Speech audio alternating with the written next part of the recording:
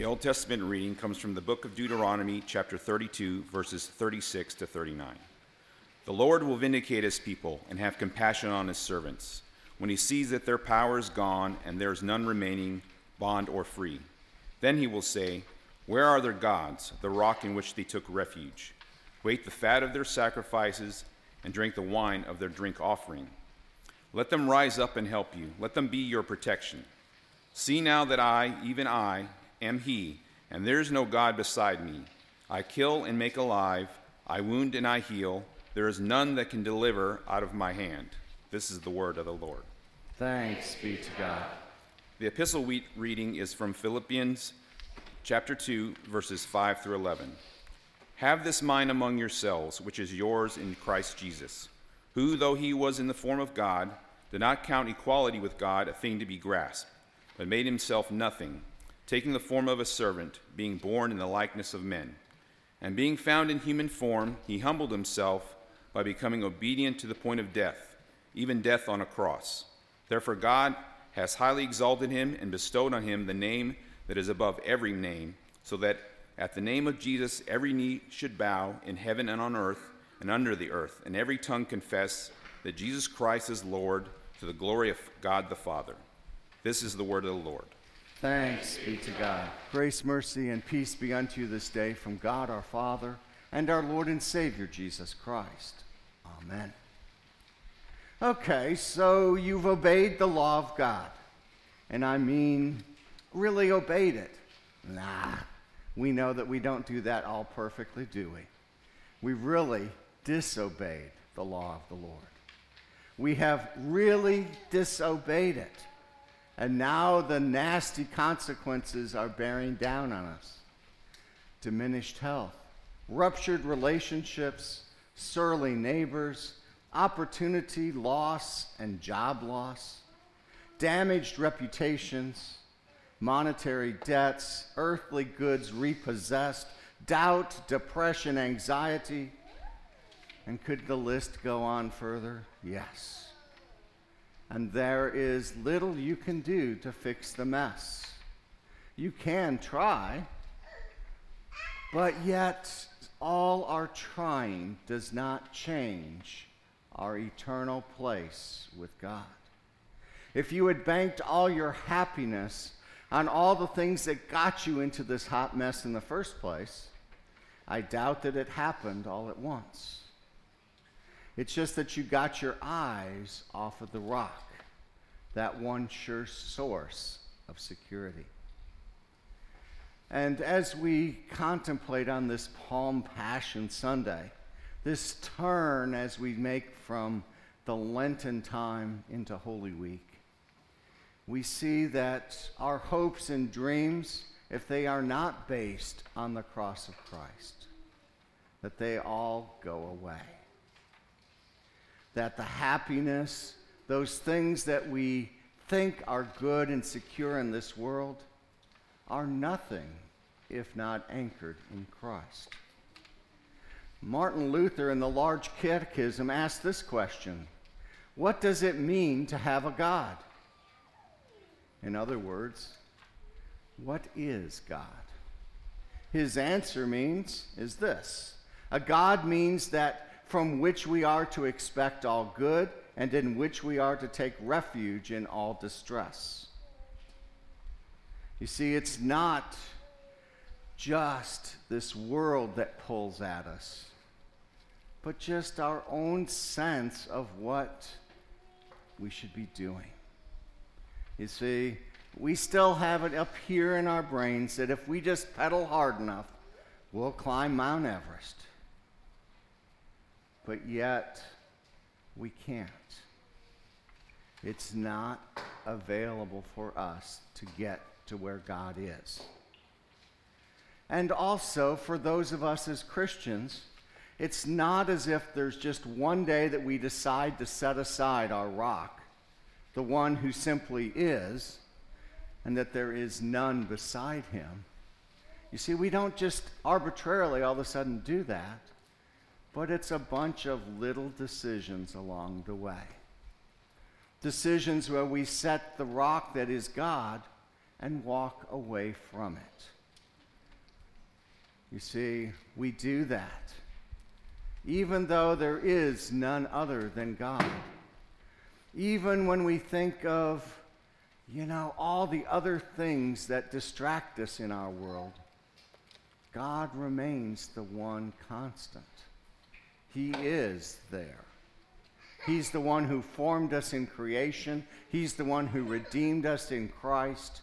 He's the one who will come again to take us to be back with himself.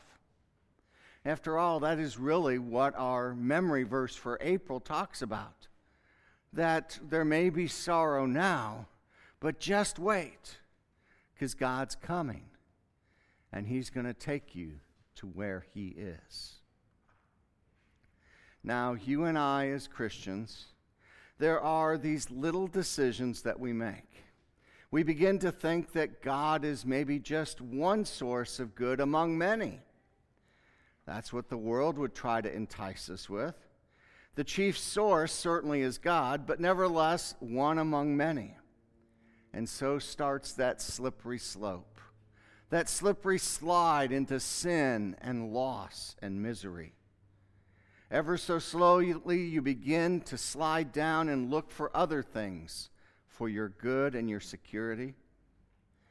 And it probably all started thoughtlessly. Something just presented itself out of a simply, somehow innocent opportunity to you. It seemed to make sense at the time. So many other people around you were doing it. You took it, and then you took some more, and then you were caught.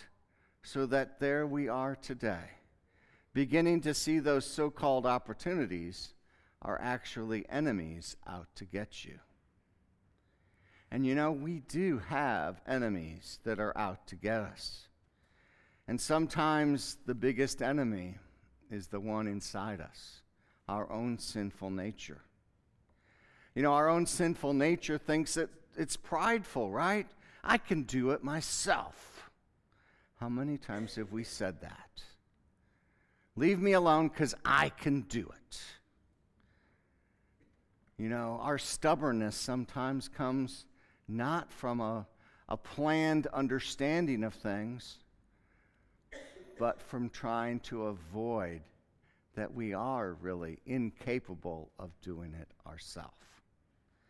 And our pride is real. That stubbornness that comes from pride is real. Many of us come from German descent. What does that mean? We're stubborn, really stubborn.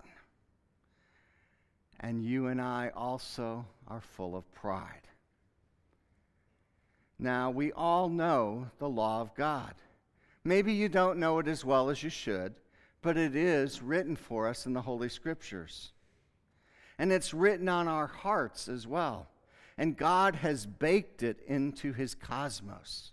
You see, I'm not going to talk to you a lot about the content of the law today. I'm not going to tell you what an idiot you've been, okay?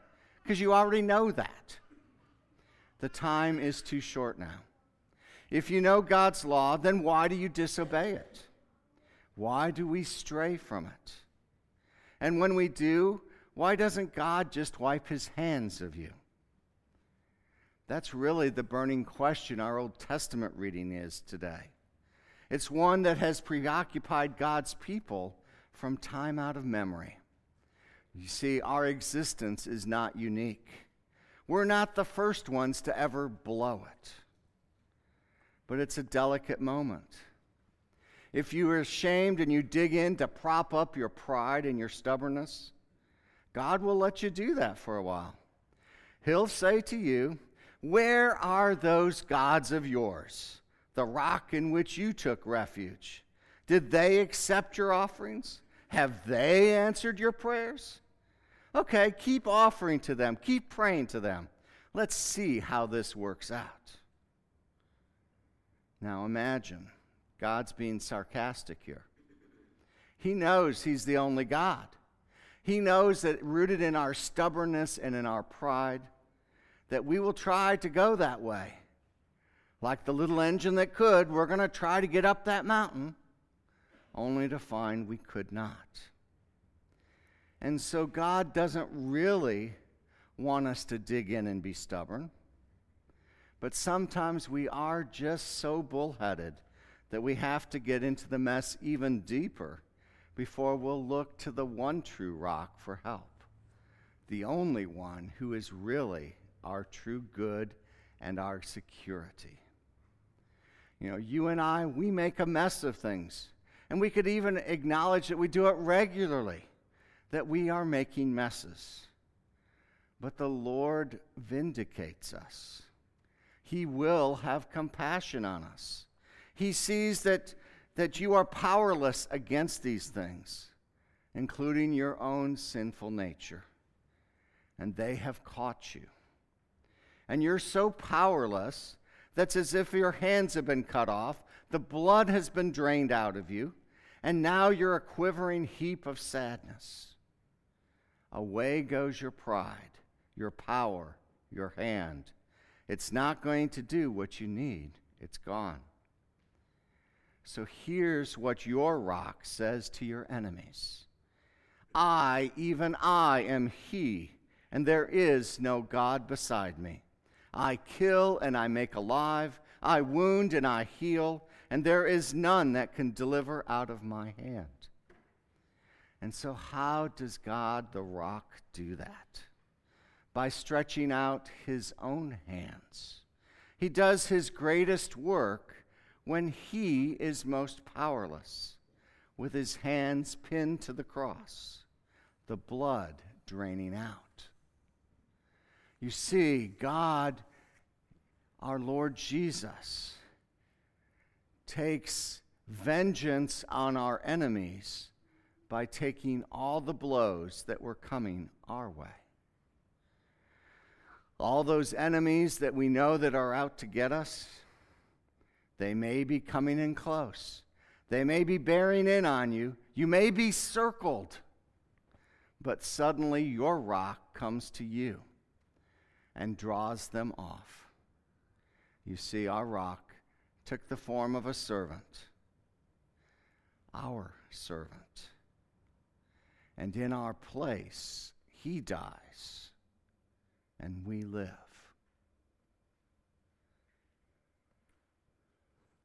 Somehow that offends us, doesn't it? The gospel is something that offends. It offends our sensibilities. It offends our pride, our stubbornness, and our false idea of things. It challenges us because God is the one who intercedes. God is the one who reaches down all the way out of heaven, all the way down to where we are in that pit of death. And there he reaches out and pulls us up. Not because we're great and beautiful and powerful, but because he loves us. And because he loves us, he continues to do just that. He continues to set us on the path that leads the right way. He continues to lead us in the paths of righteousness for his name's sake. Notice, it's not for my name's sake, but for his name's sake. There goes our pride. There goes our power.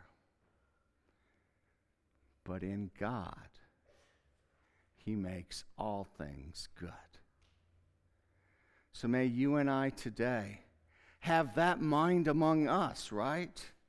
That Jesus, born in the form of God, didn't count equality with God something for us to understand, but made himself nothing, like we are nothing, taking the form of a servant, being born in the likeness of men, and being found in human form, humbled himself even further by becoming obedient unto death for us. Now that is love. And that is what we need every day. The kind of love that reaches down into our lives, clicks us on, lifts us up, helps us to know that we are loved, that we are indeed important to somebody. And that somebody, many times, the only one we may even know at any point is God, because He alone is love. So today, on this Palm Passion Sunday, may you and I understand greater the love that God has for us, that He would humble Himself so that He could, like the rock, crush our enemies, sin, death, and the devil, and raise us up to new life. That is something to say Hosanna and every other word of praise to. As we go through this week, may we follow closely to our Lord Jesus to see even more His service for us in His life, His supper, His death, and His resurrection, all for us. Amen. Now may the peace of God, which passes all human understanding, guide our hearts and minds in Christ Jesus our Lord. Amen. As is our tradition here at Our Redeemer, at the end of our Palm Sunday service, we sit and listen to the gospel of the Passion of our Lord. And this year we read from the Gospel of St. Luke, the 23rd chapter. Glory to you, O Lord. Then the whole company of them arose and brought him before Pilate, and they began to accuse Jesus, saying, "We found this man misleading our nation and forbidding us to give tribute to Caesar, and saying that he himself is Christ, a king." And Pilate asked him, "Are you the king of the Jews?" And Jesus answered him, "You have said so." Then Pilate said to the chief priests and to the crowds, "I find no guilt in this man." But they were urgent, saying, "He stirs up the people, teaching throughout all Judea, from Galilee even to this place." And when Pilate heard this, he asked whether the man was a Galilean.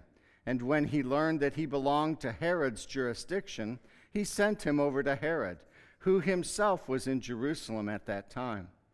And when Herod saw Jesus, he was very glad, because he had long desired to see him, because he had heard about him, and he was hoping to see some sign done by him.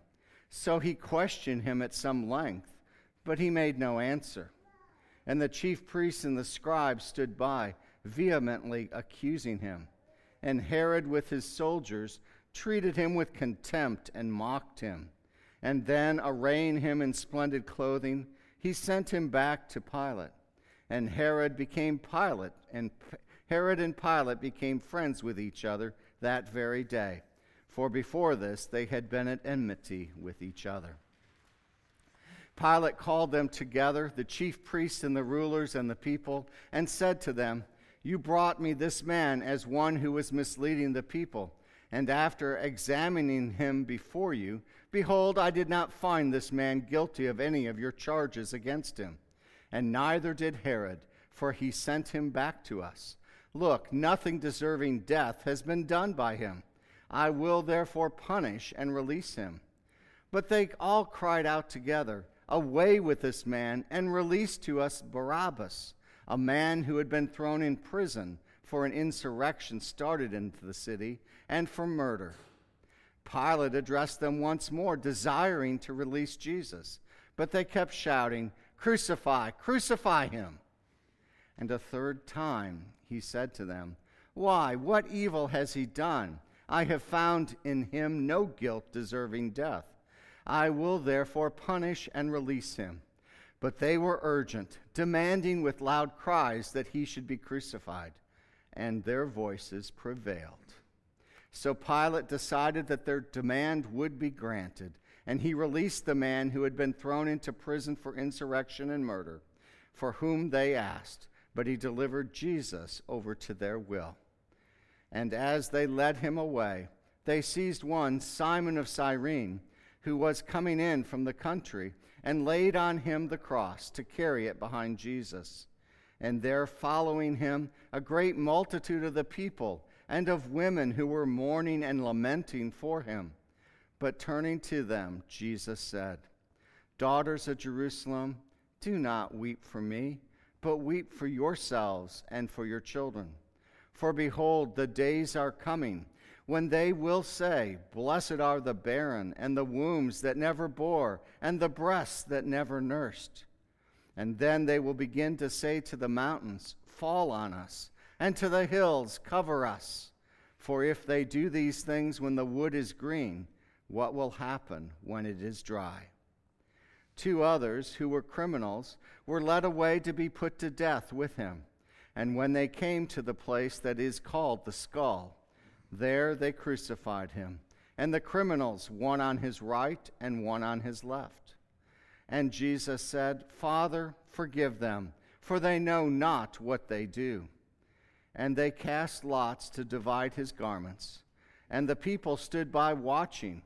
But the rulers scoffed at him, saying, "He saved others. Let him save himself, if he is the Christ of God, his chosen one." And the soldiers also mocked him, coming up and offering him sour wine and saying, "If you are the king of the Jews, save yourself." And there was also an inscription over him, "This is the King of the Jews." One of the criminals who was hanged railed at him, saying, "Are you not the Christ? Save yourself and us." But the other rebuked him, saying, "Do you not fear God, since you are under the same sentence of condemnation?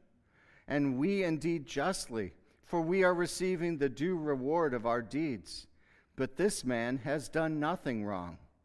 And he said, "Jesus, remember me when you come into your kingdom." And he said to him, "Truly I say to you, today you will be with me in paradise."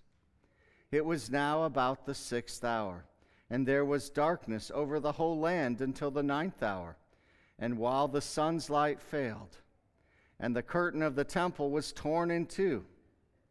Then Jesus, calling out in a loud voice, said, "Father, into your hands I commit my spirit." And having said this, he breathed his last. Please stand.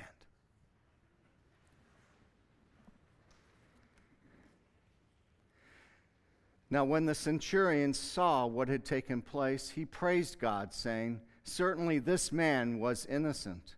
And all the crowds that had assembled for this spectacle, when they saw what had taken place, returned home beating their breasts. And all his acquaintances and the women who had followed him from Galilee stood at a distance watching these things. Now there was a man named Joseph from the Jewish town of Arimathea, and he was a member of the council, a good and righteous man, who had not consented to their decision and action, and he was looking for the kingdom of God. This man went to Pilate and asked for the body of Jesus. Then he took it down, wrapped it in a linen shroud, and laid him in a tomb cut in stone, where no one had ever yet been laid. It was the day of the preparation, and the Sabbath was beginning. The women who had come with him from Galilee followed, and saw the tomb and how his body was laid. Then they returned and prepared spices and ointments. On the Sabbath day they rested according to the commandment. This is the gospel of the Lord. Praise to you, O Christ. Let us go forth in peace. In the name of the Lord, let us